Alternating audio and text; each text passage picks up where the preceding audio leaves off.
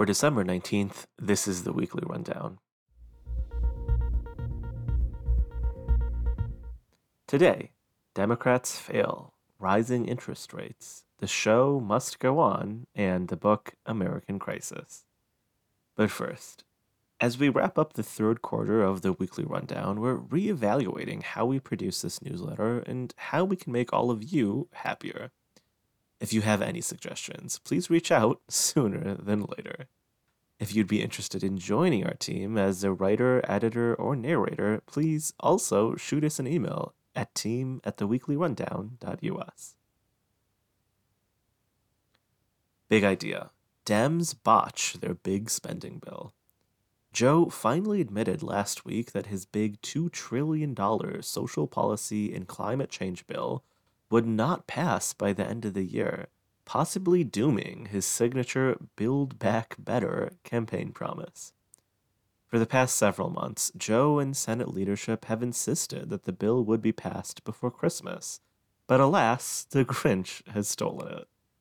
And when we say Grinch, we mean Joe Manchin, of course, the most conservative Dem in the Senate.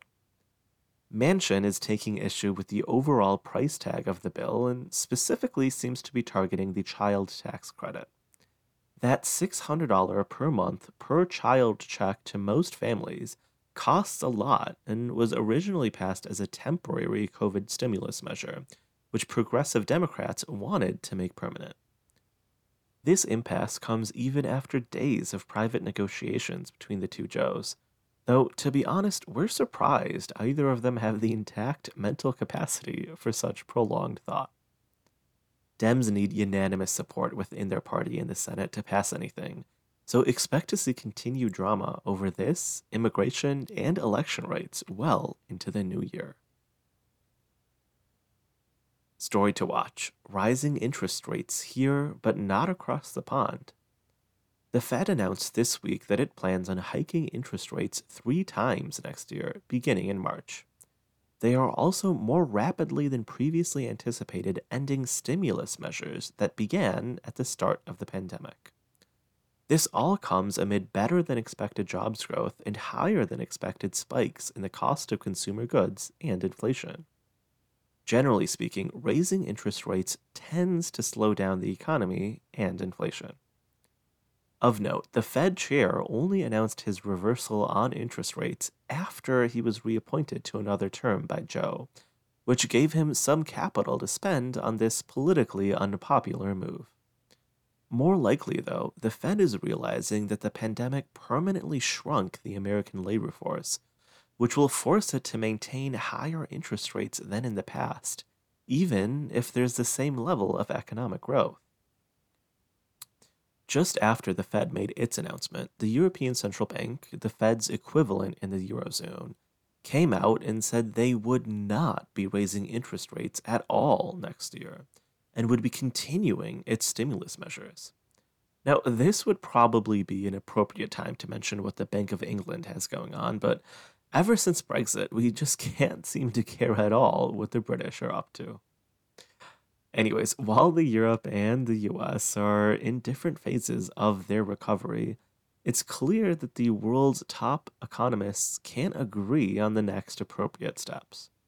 Some parts of the Eurozone are facing inflation rates not seen in generations, yet interest rates will still remain low. This week's image: the show must go on. The interior of a theater in Kentucky was spared destruction by deadly tornadoes, while its outside was not so lucky. To view the image, subscribe to our newsletter at theweeklyrundown.us. What we're reading: American Crisis. Just kidding. Of course, we didn't actually read this unfit for a compost pile excuse of a book, written by now disgraced New York Governor Andrew Cuomo. He supposedly wrote it in the midst of the pandemic last year, though it's come out that he made staffers put it together. That last bit is important. An ethics board has demanded that he forfeit the over $5 million he made off sales to New York State for misusing governmental resources. It doesn't really seem like the ethics board has the ability to seize that money, but Cuomo is still facing criminal charges for sexual misconduct while in office. So please, don't go out and buy this book, but do feel free to revel in its author's current misery. And in case you missed it, Chris Wallace, the last somewhat sane anchor at Fox News, is leaving that hellhole for another wasteland, CNN's streaming platform. A Danish minister responsible for separating immigrant families at their border has been sentenced to prison. Will some U.S. prosecutor please take note? The Senate unanimously passed a bill banning imports from Xinjiang, the Chinese province where the genocide of Uyghurs has been taking place. San Francisco's mayor, a progressive darling, has apparently given up on the pipe dream of defunding the police as she rolls out an aggressive new crackdown on crime.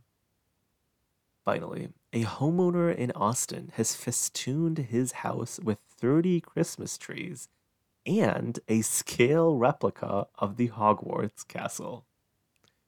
That's the weekly rundown produced by Ahmed, Yunus, and Faisal. Send us your feedback and questions and subscribe at theweeklyrundown.us. Thanks for listening and see you next week.